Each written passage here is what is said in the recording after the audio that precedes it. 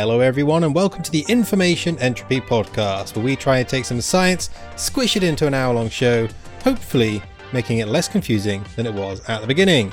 This week we are entering the finale of our Avatar: The Last Airbender influenced science run. We round out the run with Air itself. You can follow us on Twitter at InfoEntropyPod, Instagram InformationEntropyPod, and TikTok at InfoEntropyPod. Of course, wherever you're listening to this right now, if you give us a like, a rating, a comment, whatever it is, it helps us out absolutely massively. And we'd appreciate it very much. I'm Tom Jenks, joined as per usual by Mitchell Gatting. How are you, mate? Oh yeah, how's it going? How's everyone doing out there? They're doing great. I'm just getting through. Yep. Fantastic. It was just good put to hear. Your finger to your ear. Hello. Yeah. Got news from the outside live world. Feed. But yeah, what's the crack? How's the week been? The week has been warm and mild. Warm as in temperature, mild as in it's been a bit of a chill one, really. I have fallen down a hole of Diablo 4, the video game. And yes, I cannot get out. I'm stuck in this hole. I'm just having too much fun. It's hitting all the right dopamine receptors for me of the whole like grinding. You play some games, you then you sell some stuff, you get enough things, you got upgraded a little bit. It's just hitting. That's good. Hitting the right thing. I obviously enjoy it. I've actually been trying to contact you for 5 days now. So yeah, you really were stuck in the hole. What about my car's extended warranty? Yeah, exactly. Aside from that, BattleBit Remastered as well. That's another one that I've been. Oh yes. I've been meaning to hop onto that. Maybe that's what I just can't find the game that scratches that itch. I think I've tried Smite again, and then I'm like, do I want to go down this hole? No, not the Smite hole. I'm not sure that I do. Not the Smite hole. The Smite hole's a sad hole because it's a game that's like many years old now. 10 years. At the but I mean, League of Legends is also that old, but you wouldn't claim that to be the sad. Yeah, issue no. With it. It's like, I mean, League of Legends is sad, just not for that reason. Grew up on first-person shooters. It plays like Battlefield and Call of Duty, like back in the good days, where everything's like not everybody's just drop shotting and spam jumping and ridiculous stupid movement, and it's good. It's just a really fun game, and they've put it's really okay. So it's a game like Battlefield, which is like 64 versus 64 people, or 124 versus 124, or 32 versus 32.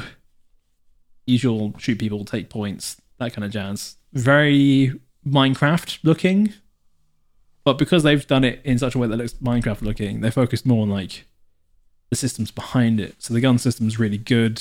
Everything plays really well. Everything's really snappy. Like I've played massive games and haven't felt any like lag or been like, oh, he should have died when I was shooting him, that kind of stuff. So it's phenomenal. There's only three guys that have made it. It's wild, isn't it? 3 developers, yeah. Fair play. Well, continued success to them. Yes, it has been blowing up my YouTube feed. So fair play. Yep. Fair play. Cool. Well, I'll hop into some news because we have some very exciting news this week. It may fundamentally change how we look at the universe. Is it a new lens? A little bit of what? Sorry. Is it a new lens? Yeah, it's just a massive monocle for the Earth. Yeah. Yeah. It just orbits around on like a chain that we're just going to peg into the North Pole. Yeah. Great times. Great times. So, have you heard of the LIGO Institute, the Laser Interferometer Gravitational Wave Observatory? Do you know what? My question to you. Yeah, I was going to be like, oh, but I have heard of the Sugway Institute. Oh, have you? Yeah, that's good. That's great. Yeah. Anyway, when you texted me, I was like, he's setting me up. He's setting me up for like on these nuts. Not a joke. I'm actually not. The LIGO Institute. Very well known. It's a consortium in California and Massachusetts collaboration. Basically, they have two tunnels which are perpendicular to each other, so at a right angle, that are 3 miles wide long each. And as with all of our favourite things on this show, they've got giant lasers pointing down these tunnels that are 3 miles long. Are they vertical or horizontal? These horizontal. Oh, okay, cool. Along the Earth. Yeah. So the lasers are constantly measuring how far the end of this tunnel is away, right? Right. That sounds stupid, but over a 3 mile distance, structural things can actually morph a little bit and change how far, away the laser is from the end of the tunnel. Using this instrument, they can detect minute changes in gravitational waves. And this is how they first detected gravitational waves. I think it was 3 years ago at this point. Yeah. I think we covered it on the old show. It was big news at the time. And it's great. So they detected two supermassive black holes colliding into each other, confirmed that gravitational waves exist. Big news. Now, the problem is that gravitational waves are huge, light years long, hundreds of light years long. So the fact that we have a 3 mile wide lens, let's say, tunnel to detect this, horizontal and vertical, that's not actually very big in terms of the universal scale. No. So they were like, you know what, we could really use with a bigger one of these. But actually, that's not very feasible. So what they started to do was look at pulsars.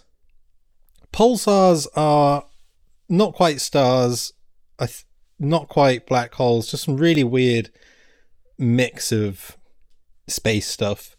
But basically what they do there, these weird stars that emit jets of light, beams of light at their poles. And they're very, very consistent because of their rotation speed.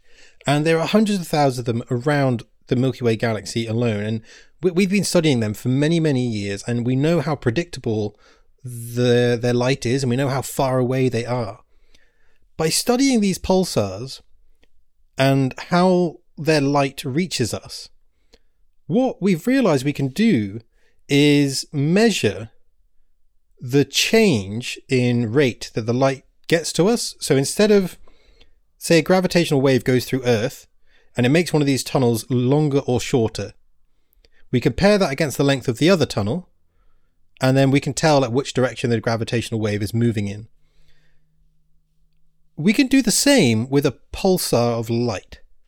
We can measure how quickly that light, or the rate at which it is coming in from a known distance, changes minutely over the scale of the Milky Way. Essentially what that means is we've gone from having a 3 mile wide measurer lens to a lens that is the size of the Milky Way, which essentially allows us to measure gravitational waves on a much bigger scale and to a much higher fidelity. Because no longer can we only search for the high frequency gravitational waves, but we can search for the super low frequency ones as well, because we're doing it over such a large distance. They've been working on this technique for 15 years and studying pulsars from all around the Milky Way for 15 years to build up 5 scientific papers that they released yesterday. This is hot off the press. 4 of the papers basically go into describing how this works, and it's very interesting, and the stats and all the astronomy behind it. Super geeky, super nerdy. If you're into that, go check it out. It should be pretty easy to find. But the last paper essentially details their findings. And their findings is the fact that black holes from all over the universe are constantly and continually changing the space-time. It's changing space-time. They're sending waves that are rippling in a 3D directional direction out from them and continuously producing ripples that affect other things in the universe constantly. We are always being hit by these gravitational waves, and it's comparable to the cosmic microwave background radiation. Not only can we pick up that, but now we're realizing that we are constantly under the influence of these black holes in the Milky Way, And quite possibly, there are way more of them than we ever actually thought there were, even within the Milky Way alone. And it's going to help us understand how different galaxies form and all of this cool stuff as well. So it's actually one of the biggest revolutionary things that's come out, I want to say, in the past 10 to 15 years to do with physics and how we study the universe, because not only can it align our classical thought of physics, but it's going to allow us to explore gravity in a new way that we haven't done before, hopefully combining theories that were not previously cohesive is the goal. So yeah, I hope I kind of explained that a little bit well, but exciting times. Sometimes be alive. Exciting times. Yeah, it's really cool. Shout out to Hank Green, who explained that to me so I can understand. I don't think I did quite as good of a job as he did explaining it. But yeah, cool stuff. So I was actually quite excited to get to the news today. He was raving about it. Very cool indeed. All morning you were raving about it. So the whole they're giving off waves that bend space time. I want to know what the impact is on us. Like that. So kind of minimal. If you think the low frequency gravitational waves are ones which are caused by supermassive black holes colliding. Sorry, the high frequency ones. They shift a 3-mile tunnel on Earth so minimally that you need the highest quality of lasers to detect the millimeters that it changes in shape. So not a lot. But what if we can trace that back to the actual forces and calculate backwards? What if we were closer? This is the stuff that we can then start to calculate. How does it impact the things around it? How does it affect galaxy formation? One of the theories of how the universe actually started was we were in some kind of uniform space shortly after the Big Bang, or maybe in the future when we get to the heat death of the universe and everything, we reach full entropy. How are things going to maybe potentially get kicked back into motion? Could be through background gravitational waves, kicking atoms about, one atom into the next, and then just causing a chain effect. So the impact for us specifically in this moment on Earth is tiny for our everyday lives. But what it allows us to try and understand about the fundamentals of the universe and then how that impacts us in turn could be quite huge. You're trying to tell me that we're not going to get to a point where someone's going to turn themselves into a USB? Honestly, I think that's the next step. USB. I don't know where we can go from here. Are we just USB ourselves? Plus, it's all Simon's perspective. It's one of the things, isn't it? Like Einstein says, relative. All relative perspectives. So even if they were having an effect on us and our time, we wouldn't change anything. No, exactly. Because this is how we experience it. Yep. From another perspective, it could look like it's having a massive influence. But that could be over the scale of billions of years, right? Like if there was another planet watching us for a minute who's been like, oh, they've sped up. Oh, they're slowing down. Oh, they've sped up. Yeah, oh, they're slowing down. Exactly. It's like someone's playing us like The Sims and just has us on fast forward. And not, Civilization 5. Yeah. Alien style. What a good time. Maybe I'll go back into Civ. No, don't go back into Civ. That is not a hole that you want to get into by yourself. I think maybe I do, actually. No, don't do it. I've been playing Surviving Mars. Surviving Mars is good. Civ is not good. Is it not, though? I think it is. It is too different. And Civilization it will drain your life because it's just too slow. Oh, not if you get the mod that speeds it up a lot. Who needs mods in games? Let's be honest. Who's got time for that in their lives? Who's got time for that? Yeah, that's fair. All right. But yeah, that's my exciting news. And we can get back to our final topic of the Avatar saga, which is air. Are you? Oh, I'm with Magnetic Man.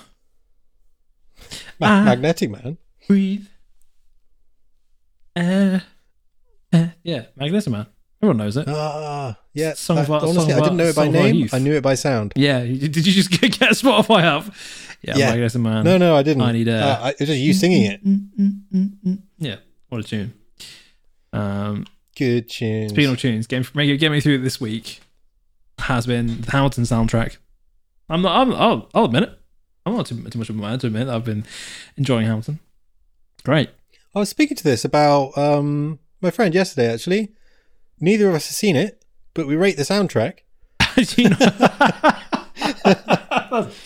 Yeah. Good takes. Yeah. We're putting it on the list to watch. Oh, it's a gem. It's a gem. Great. I never heard about it. It's one of those movies that I never heard about it. I think Grace had, and then we just like, we'll just whack it on to see what it's like. And then I was like, this is probably just hit straight into my top 5 of musicals. This is phenomenal. Absolutely enjoyed it. Really? Yeah. In my head, having not watched it, it's like a Les Mis style type thing. No. Era. But I imagine that's completely wrong. Yeah, because it's a stage show, not a movie. Yeah, but so's Les Mis in my head. Yeah, okay. Are we doing it like zombies? In my head. Les Mis is always the movie with Hugh Jackman and Angel Valjean. Yeah. But in my head, it's like it's a movie adaptation of a stage show. Is how I categorize it. Okay, well, I don't think that there's no movie about that may be weird. There probably is a movie about Alexander Hamilton's life, but Hamilton's Not a just musical. is just a stage show. Okay, yeah. All right. We'll get on that then. From our boy Lin-Manuel, who came out of nowhere and now is in everything and doing everything. I don't think I know who this is. You do. You 100% Let me get it up. do. Hamilton cast. Lin-Manuel Miranda, who I recognise the face. writes the theme tune, sings the theme tune, is Alexander Hamilton in Hamilton, wrote and directed The Heights, Moana, Encanto. Oh, he's just the boss. Yeah, he's Essentially. just in everything. All right. Cool. We'll get on that then. In a couple of weeks. I'll report back. A couple of weeks. Yeah, well, said friend has just left for a week or two, so can't watch it without her. So, it's Yeah. Mary Poppins. He plays like the young who Dick Van Dyke played. He's a chimney sweep. Oh. Yeah. Wait, wasn't you say young? Wasn't Dick Van Dyke not a child? No, yeah, okay. So in the original Mary Poppins, Dick Van Dyke Yeah. does the chimney sweep. When they Yes, redid it, he does. they obviously couldn't use Dick Van Dyke as the Oh. chimney sweep. Even though they used him as the bank, the CEO of the bank, or whatever it is. He's the top Oh, man did there. they? Yeah, he comes back and he does the dance on the desk. Oh, what a lad. He's I still haven't seen going. it. I just didn't want to ruin Mary Poppins for myself, so I didn't. It's I didn't okay. watch It's the new pretty good. Like, one. Okay. because our boy Emmanuel is had a steering hand in it. It was pretty good. But yeah, he You know what? plays. He the just got a chimney backpack and packed everyone inside, Yeah. and then just wore it around. sweep. Yeah, All right, fair play. Fair play. Sometimes you got to carry everyone. yeah. Sometimes you do. Sometimes you just got to carry the team. You do. You do. You've got to- Right. What is air, mate? What is there? Let me. Gas. No. Gas. Specifically, You air got gas. is actually specific to the Earth's atmosphere. It is, It yeah. refers to the Earth's atmosphere. It's a mixture of many gases and dust particles. This is like the same argument of like Earth is like dirt, but it's not dirt because dirt is like Yeah. it's got nothing in it, whereas Earth is like Yeah. nutrients and plant life. So air is a mixture of many gas and dust particles. It is the clear gas in which living things live and breathe. It is an indefinite shape. Well, it's not definite. Defined. I don't know. It has a mass and a weight because it is matter. The weight of air creates atmospheric pressure. That's wild to me. If I just blown your mind with the whole like the weight of air creates atmospheric pressure, and that's what that is, and that's how that works. Like, I knew that's how it works, but it doesn't stop it blowing my mind every time I think about it. Yeah, we'll move on to how do planes fly, and then we'll just sit here dribbling a little bit. It's just crazy. It's like the only reason we have an atmosphere and something that we just don't, suck into a vacuum is because gravity exists, which pulls air, and then air has just enough mass to give us one atmospheric pressure, obviously, because that's how we define it. But, yeah, strange how that is strange. If you run at like 1 mile an hour, it's strange that if you run 1 mile an hour, it's 1 mile an hour. It's weird how that's defined. Strange. It's just crazy. Crazy stuff. But yeah, it's just weird that it has a weight, and that causes the effect in which has completely shaped our evolution. Really, wild. I had a question that kind of spun off our Earth thing last week and kind of hit on your dirt thing there, and kind of applies to air. Yeah. Let's say, we don't just throw ourselves into a volcano in the next 10, 15 years, and we actually make it to Mars. Yes. Will we still call it air? No. If it's defined as the Earth's atmosphere? No, we can't call it air. Will we call dirt on Mars Earth? No. Or will we call it Mars and then have the separation of the Mars as in the planet? Do you know what? I think because we're human, what they'll just call it Martian Earth. Mirth. It'd be like, here's Martian Earth, and everyone will be like, this is ridiculous. Until it becomes so normal. Oh dear. Yeah. It's like the novelty will wear off in about 5 days and they'll just start killing each other. It's like, stop saying it. Yes, that's how the first Martian War started. Oh, did you hear they just started a year-long experiment? Yes. About isolation on Mars. You know what I thought was really, really interesting about this experiment is in the experiment, they're not just been like, oh, you have to go, it's outside in the desert. They've created like fake outside on Mars. So they've got like painted walls and like a dome that is like supposed to look like Mars.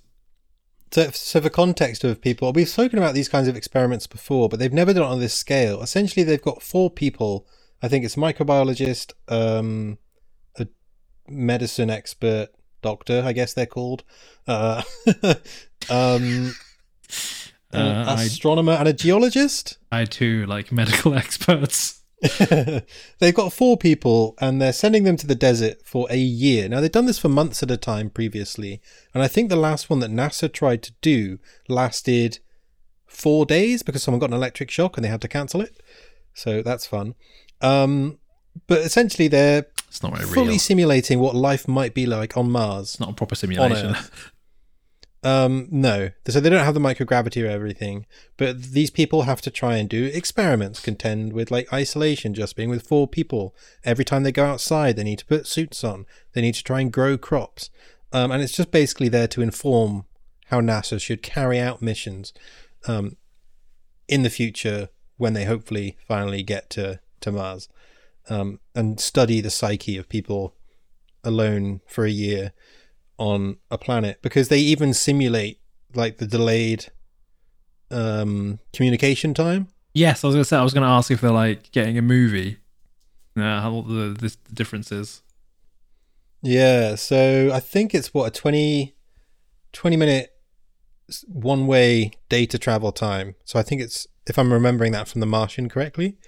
So I think it's, if you send a message and they reply instantly, it takes 40 minutes. Essentially, between you sending a message and getting a reply.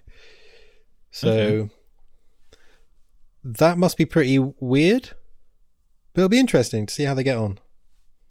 Yes, because a bit of a conundrum of how you like download a movie. Are they going to do the whole like? I think you take it with you. You take a memory stick. You upload yourself. Or you could just play full Surviving Mars style and just order a supply drop. Yeah, you'd be like, oh, I spend like $100 million to send me a supply drop of food, please. It's like, oh, sorry, I forgot the newspaper. Send it back.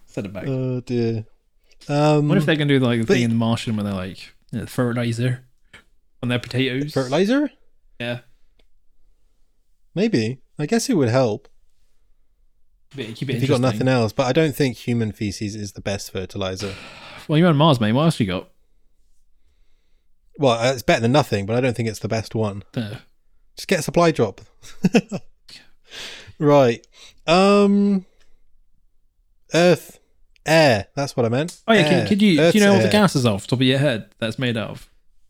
Well, I have it written down right in front of me. That's kind of cheating. Ish. Yeah, so I'd go about 78% nitrogen, about 21% oxygen, Yeah. and then trace amounts of other gases such as carbon dioxide, argon, ozone, and various other pollutants and greenhouse gases. So you don't know them all then? Methane, nitrous oxide, carbon dioxide would be the principal ones. Yeah. And water vapor, actually, surprisingly, quite a big one, major contributor. So what's quite interesting, you talk about the water vapor that just popped up in my notes, is the standard unit. That is the standard dry air. Is the composition of gases that are made up at sea level, and is the scientific unit of measurement. It does not include water vapor because the amount of water vapor can change based on humidity and temperature. Yeah, it's a bit of a bitch when it comes to like trying to get a standard measurement. Yeah, because air masses are constantly moving, standard dry air is not accurate everywhere at once. It's like one of those, okay, so what is the standard unit? There's no percentages. It's hard to get one, but we tried to make one. Yeah. How would you do that? Would you just capture some air and try and remove all the water vapor? Yeah. I don't even know how you do that, to be honest. But- okay. What you do is you capture some air and then just put a silica gel packet in there. Wait 10 minutes. Yeah. You get some rice and you put it in a jar. Oh, the good old rice trick. Yeah, the good old rice trick. I've done enough like fixing of tech to know the good old rice trick. Well, it's the standard dry air is made of nitrogen, oxygen, argon. Almost in the Yeah. argon. Carbon dioxide, neon, Okay. krypton. Well, that's why Spider-Man hasn't turned up. Yeah, Superman, I mean. Yeah. Yeah, Spider-Man, your greatest weakness. Kryptonite. So I think you've got the right colours, wrong person. Yeah. Hydrogen, helium, and then xenon. I love some good xenon. We do. Okay. I respect it. Put some respect on it, yeah. And that's the standard unit. Now you all know. Now you can quote it. Put that in your GCSEs. That you could actually. That's probably that's like a GCSE question. Yeah. Such a useless thing to remember. All right. Where would you like to take this next? Have you got any topics you'd like to cover? Well, a little bit of air pressure, since I said about standard units. Oh yeah. Okay.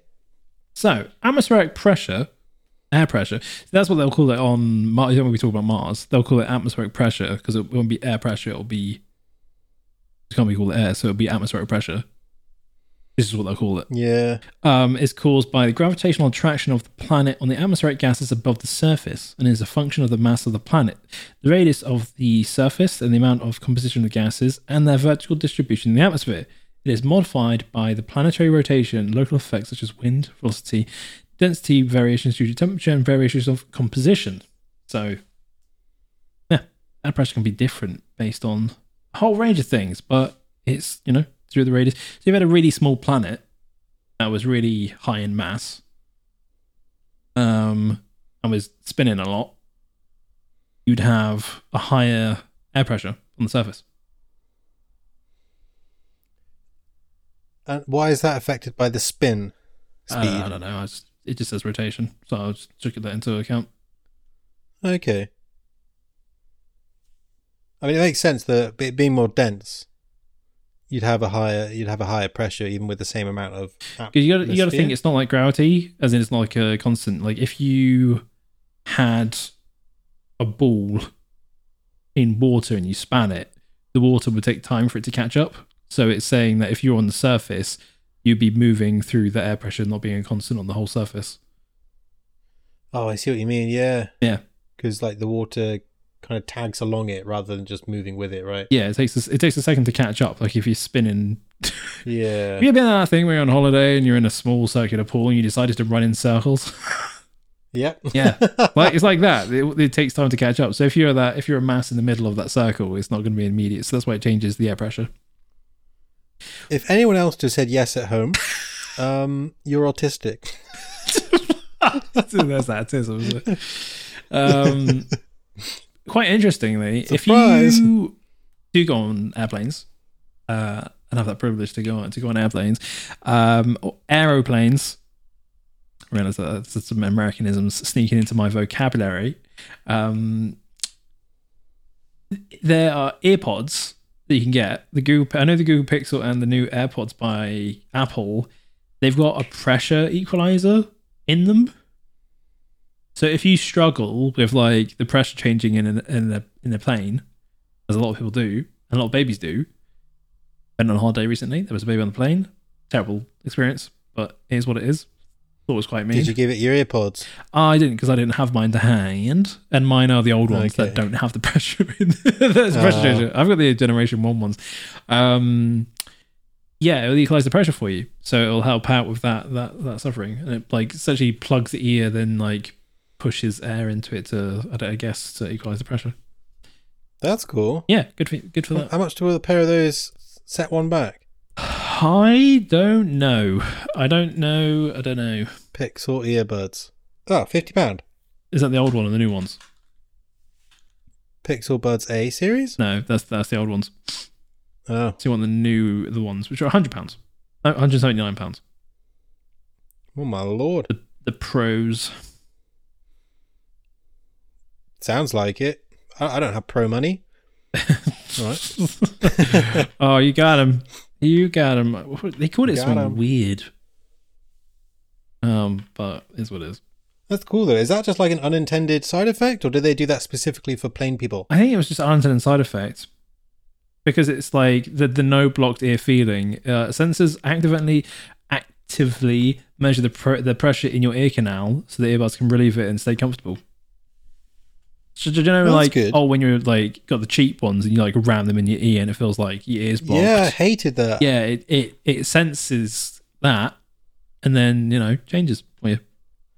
I think that's why I've always hated in-ear headphones. Yeah. So maybe these will be revolutionary for me. Yeah, and if you buy a new Google phone, you'll get like a discount on possibly an earbuds or the Google Watch. Depends on what you go for. Oh, nice. Yeah. Do you want to explain planes since we've just mentioned those? Oh yeah, how do they fly with air? Right, planes are magical. That's it. That's all I'm gonna say. There's no science there. No one really knows how planes work. I'm pretty sure planes were an accident.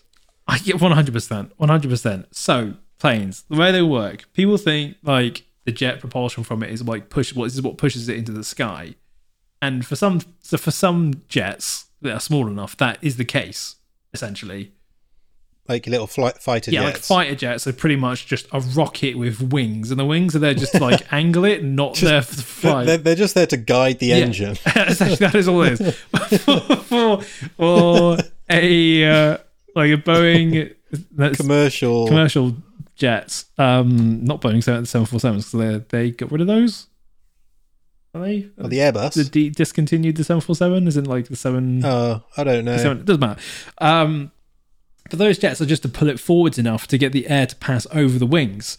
And I think we've covered this in another episode, but essentially the way it works is the shape of the wing and the way that air works, the science behind air, is that it will follow the curve. And because it takes longer to go above the wing, it causes a negative pressure above the wing. And if it's about different pressures, because there's a negative pressure above the wing and there's a higher pressure below the wing, it actually pushes the plane up. Because there's a strong it's pressure. Wild. It's full block wild when it comes to planes. All it is so the underside's flat, the top side is curved. Because we're making the air on top go a slightly longer way round, it suddenly creates suction. and just lifts up. Suction is not the right, I would say, to be scientific Absolutely about it. not. It's not No. right. Absolutely not. Because the scientific way. the air takes the same amount of Lift. time to go around both. It takes the same amount of time. It just goes a longer distance in that time, Yeah. which creates the negative something. What did you say? Pressure. That's Yes. that's what I'm looking for. Negative pressure. Yeah, and that creates lift. Yeah. Or, in another word, suction. Vertical suction. It's a burger. that's what's happening. And as you say, it's complete magic.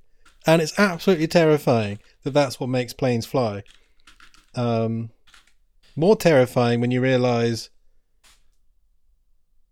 how bendy the wings are on planes. Yeah. And how bendy they have to be to like mitigate against Lift. That's the word. turbulence. It's lift. Yeah. And so the wings just don't snap off. Yeah, wild. Are you scared of planes? How are you on planes? Okay, I just want to clarify if we messed up what we just said. Right. As the airplane starts moving forwards, the shape of the wing and the way it's angled helps move the air faster over the top of the wing because it has to go further in the same amount of time. No, it doesn't go slower, Yes. it goes faster over the top. And the faster moving air Yes. creates a difference in pressure between the top and the bottom wing. The air pressure on the Yes. top of the wing becomes lower than the air pressure on the bottom because it's going faster. Don't ask the scientists how that works. This difference in pressure creates lift. That's how it works. Is that not what we said? No, we said it goes slower or something. I can't remember. I thought we said it goes at the same just wanted to clarify amount of time, but I over found a longer distance. the research that we did as just wanted to clarify that was the correct way of doing it. Okay. I'm fine Cool. with planes. Okay. Not fussed. I think just exposure to being on a plane many a time. Yeah, that's fair. I used to be not so great with planes. Oh, well, that's I remember going interesting. to Malio once and having a really bad experience with my ears. Yes, I had that Um, growing up as well. And I don't know what that was. And my friend was having a really bad experience at the same time. So Which I've was got a weird. theory. And then I got a after theory. that, I've never had it Was it coming back or going? going. Okay, so I think because I think growing up, I think I had ear infections. And when you Yeah, I have an used ear, to have a few. when you have an ear infection, it obviously swells up the things in your ear. So if you have an Yeah. ear infection, then you go on a plane, your ears can't equalize the pressure, so it either causes a bubble of air to be expanded within your ear canal or wherever it is, or within your sinuses, and that's where the pain comes from. Yeah, I mean, it makes sense. Ever since I went to Mozambique, though, and I did my underwater, open water scuba paddy thing, it's been a lot better because, you spend a month diving. You get really used to equalizing your ears. Yes. But now the problem is whenever my ears, I conditioned myself on a plane to just yawn whenever my ears don't decompress properly. Yeah. So now whenever my ears pop, I just yawn incessantly until it's stopped, which is rather annoying. But it works. But now I'm fine with planes. I'm fine with planes these days, which is good. All right. So we covered the magic of planes, Yes. the mystery. The mystery, the magic. One thing I looked at was the evolution of the Earth's atmosphere. Because, even in our lifetime, I think the atmosphere has changed a bit in terms of temperature, humidity. I know when I was on fieldwork last year, it was 39 degrees, 100% humidity some days. It stayed around 80, 90%. And to me, that was normal. That was like my baseline, right? Because I hadn't been to that region of the world that time of year before, but they were all saying it's never been like that before. And I think even in our lifetime, you can speak to our parents, grandparents, weather certainly has changed in people's lifetimes, right? Global warming, and that old thing. But obviously, back in the day, it wasn't always like how it is now. over a geological time frame, it's changed massively as well. So, the primordial atmosphere, the real beginnings. So the early Earth had a primordial atmosphere that's primarily composed of gases that were emitted during high volcanic activity. You mainly got water vapor, carbon dioxide, nitrogen, methane, and ammonia going on here. We then went through a phase of outgassing, which is where the volcanic activity continued, releasing large amounts of gases into the atmosphere. And the volcanoes released gases such as everything I just mentioned before, including nitrogen and sulfur compounds. And they contributed to the base, kind of like baseline foundation of Earth's atmosphere. A few geological time steps later than that, we had the formation of the oceans. As Earth cooled down, water vapor in the atmosphere condensed and formed vast oceans. So you think it can be humid now, right? Just think back in the day where all of the oceans were actually just in the air. Literal soup you'd be walking through. So this process is often referred to as outgassing of water and led to the development of the Earth's hydrosphere. Around 3.5 billion years ago, we then had photosynthetic organisms, simple single-celled organisms capable of photosynthesis. So these are your cyanobacteria or your blue-green algae. They use sunlight for the first time, water and carbon dioxide to produce energy, as we know. I'm pretty sure we've done photosynthesis in the last year, so you can go check out an episode on that. But they release vast amounts of oxygen, and which began to accumulate in the atmosphere over millions of years. And obviously there was nothing there to use that oxygen up. Plants produce oxygen, and they use up carbon dioxide. We then had the Great Oxygenation Event, if I could say it. Rolls off the tongue. Well, I always want to say oxygenation. Oh wait, no, that was it. Yeah, yeah. You want to say no. You do want to say oxygenation because that's what it is. That is what I want to say. There we go.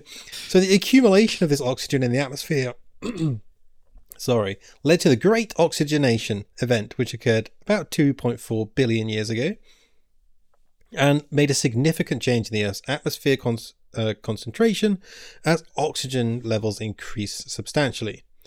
This led to the development of the ozone layer. So ozone, for those of you who don't know, is O3.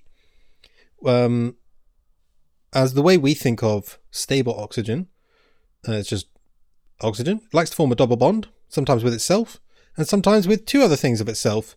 So O3, you have 3 oxygen atoms connected to each other, and this creates ozone, which is quite unstable if I'm remembering correctly. And this ozone layer acts as a protective shield, absorbing much of the sun's harmful ultraviolet radiation, thus allowing life to thrive on land and in shallow waters. And we definitely heard about the ozone layer growing up. I remember it being a big thing in the news. And why it's so important is it absorbs that UV radiation that stops us burning to a crisp and makes life possible in a variety of habitats. And the ozone layer is actually healing, I think, these days. I think the last recollection I have of news of the ozone layer is it's healing. The hole is not there, or is not as big as it was. And then obviously we have the modern atmosphere now, where over time the Earth's atmosphere has reached a composition similar to the current state. As Mitch described earlier, the current gases that are there. And, that comes from the development of organisms that actually start to use oxygen and produce other byproducts. Methane skyrocketed somewhat due to cows. Moo. Well, us farming said cows, but cows nonetheless. It's my favourite novel. What? Oh, interrupting cow? Oh, mate. You gotta let the audience listen to it. Just you just can't ruin it by saying interrupting cow. Kind of takes away from the podcast audio cows. Experience. Yeah. Oh dear! It's like me saying, "Man, I'm doing some really interesting things with my hands." Shame this is an audio experience. Oh, that's funny. And there we go. That's the evolution of the Earth's atmosphere. So yeah, from volcanic activity to now. Have you heard about the recent geoengineering stuff that's been going on? I haven't. No. So we've covered this a little bit before, and it's basically because the Earth's heating up, what are some ways that we might want to cool down Earth? Now, obviously, the planned and ethical method of just, stop being assholes and burning fossil fuels, not going so smoothly. No. We're not changing that as quickly as one might hope.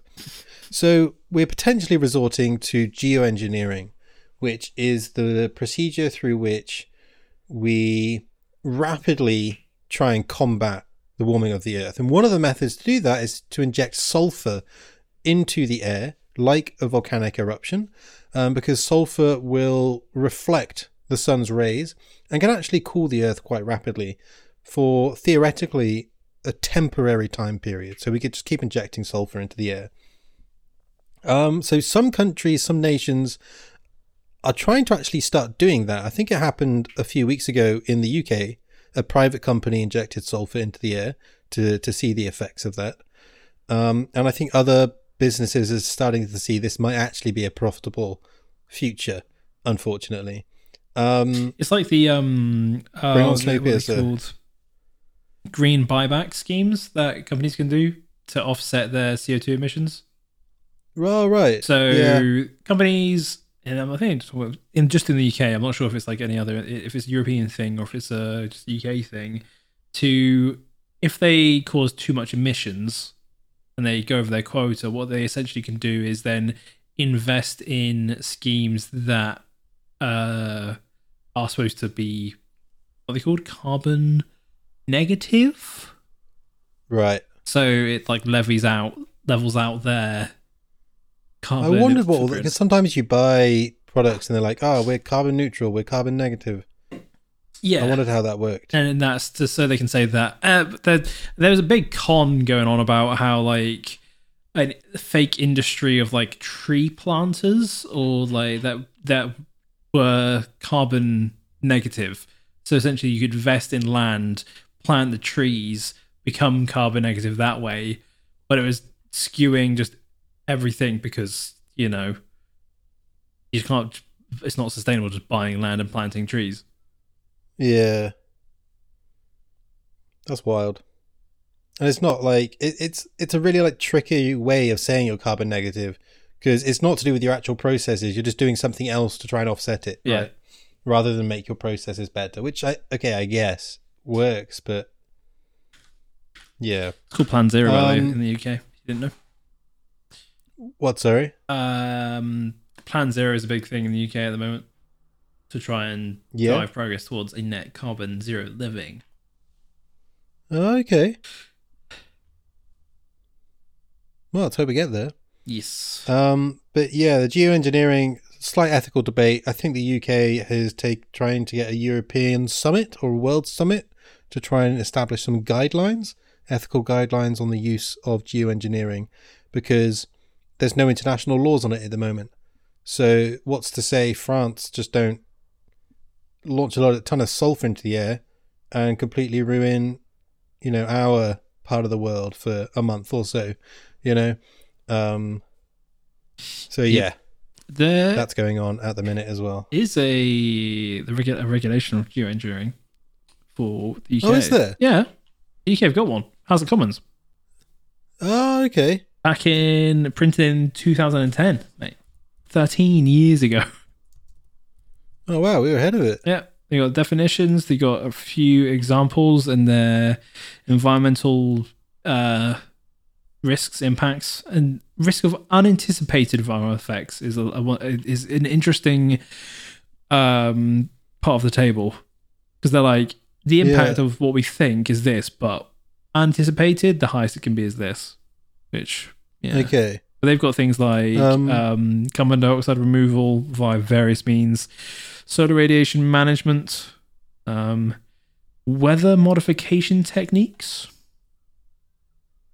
Okay. Just bomb a tornado, make it go away. Yeah, which someone drew a distinction between climate change and weather,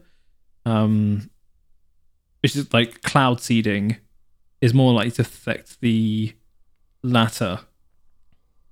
Because it's Right. because weather is a state of the atmosphere over a short term. Yes. It's more specific in different specific points, whereas climate is climate is the long-term phenomenon of average weather patterns over a long period over essentially the world. I mean, I guess if you were continually affecting weather for a very long geological period, the whole of Europe, and for a long time, 100 years or more, then you could say you're impacting climate. Yeah. They concluded that weather techniques such as cloud seeding should not be included within the definition of geoengineering used for the purposes of activities designed to affect the change in global climate with the aim of minimizing or reversing anthropogenic climate change. Oh, so they can do it because if they do it, it means that it's not within their definition, which is so ridiculous. I hate that. That's the thing. For those that don't know what cloud seeding is, it's where you like throw. I can't remember what's the specific chemical that you put through the clouds to stop them. Let me see. Cloud seeding chemical. It's just solid carbon dioxide, silver iodide, potassium iodide. Yeah. And what does it do? Make snow? So there's different methods actually. Salts. The most common chemicals used for cloud seeding include silver iodide, potassium iodide, and dry ice. Liquid propane expands into a gas has also been used, and can produce ice crystals at a higher temperature than silver iodide. When cloud seeding, increased snowfall takes place when temperatures within the clouds are between -20 and -7 degrees Celsius. Introduction of a substance such as silver iodide, which has a crystalline structure similar to that of ice, will induce freezing nucleation. And nucleation is the first step in the formation of a new thermodynamic phase or structure, such as like ice crystals. Yeah. So essentially making it snow.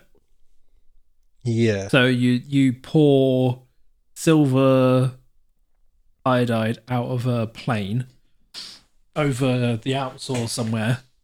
You make it snow more to, make it colder. Like Futurama, where you just drop an ice cube in the water. That's one of my favorite episodes. So you've got your induction of the chemical, which goes to the condensation of H2O as snow or ice, which turns into liquid H2O, and like rains, and then turns back into gaseous H2O. And then hopefully, that cycle continues for a little bit. But there's different techniques depending which part of the world you're trying to see. You've got mid-altitude clouds. You've got seasonal or tropical. How do I say that cloud name? Cumulonimbus? Cumulonimbus. That sounds right. Convective clouds. So because they're a lot hotter, you're trying to explore the latent heat released by the freezing there. In mid-altitude clouds, you're basing this on the fact that the vapor pressure is lower than ice over water to hopefully super cool clouds. So there's different techniques as well. There's also electrical charges. So the United Arab Emirates has been using a new technology. Drones equipped with a payload of electric charged emission instruments and customized sensors, which deliver an electric charge to air molecules and produce significant rainstorm in July 2021. Didn't know that was happening. And of course, lasers. Lasers. Always lasers. Yeah, I saw this. Yeah, the University of Geneva using lasers over the Berlin. I'm sure they appreciated that. Experimenters posited that the pulses would encourage atmospheric sulfur dioxide and nitrogen dioxide to form particles that would then act as seeds. So, what can't be done with the lasers at this point? We just don't know. No one knows. No one knows. No one knows. No one knows. No one knows. Yeah. But yeah, it's very ethically dubious, and as far as I'm aware, there's no international regulations. I think I saw there in that little research that, as you correctly said, the UK has some laws on it. I think Australia have some laws on it. and I think some EU countries have their own independent laws on it, but there's no international agreement on how it should be handled. Yeah. It's a difficult one. Yeah. Who owns the clouds? Yeah, and because if I see the clouds here and they also affect, 5 other countries, do I just own the clouds as they're above me? Yeah. It's like we have what's called an EEZ for any coastal country. So every country that's on the coast of an ocean or sea has what's called exclusive an EEZ, which stands for something economic zone. Exclusive. Yeah. And that's where they're allowed to fish and kind of do whatever they want within, international reason. That's their part of the sea. No one else is allowed to fish there. That's for them to profit from. Do they own the fish as they are moving through? What happens? Does the ownership of the fish moving through transfer to the next nation as soon as it crosses the boundary? Do neither of them own that fish? They just have the right to take them? Yeah. If I take the fish before they get to the next country and stop them getting any fish, whose issue is that? Is it my issue? Is it their issue? Yeah. Do I have a right to let them leave some fish? So we'd have to try and use that as a framework, and that framework has not been established well. Historically, you just need to look at France and the UK to see how badly that goes,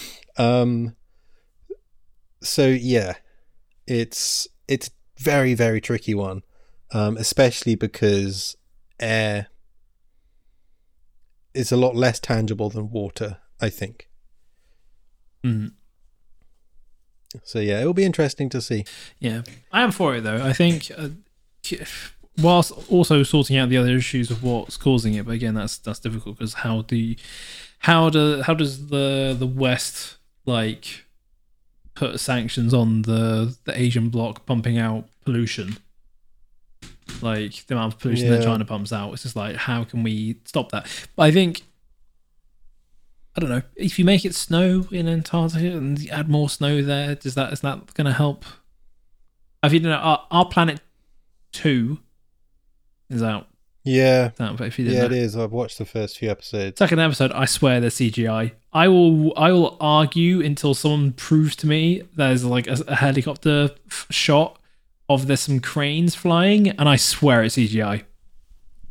Why? Because it just looks bad. It just looks like bad CGI. I'm not sure if it's the lighting or the angle, if they're zoomed or they touched it up, but they just look like CGI. Okay. I'll look at that again. I'll send you the time code for it. But I was just like, I was watching it like, that's like CGI.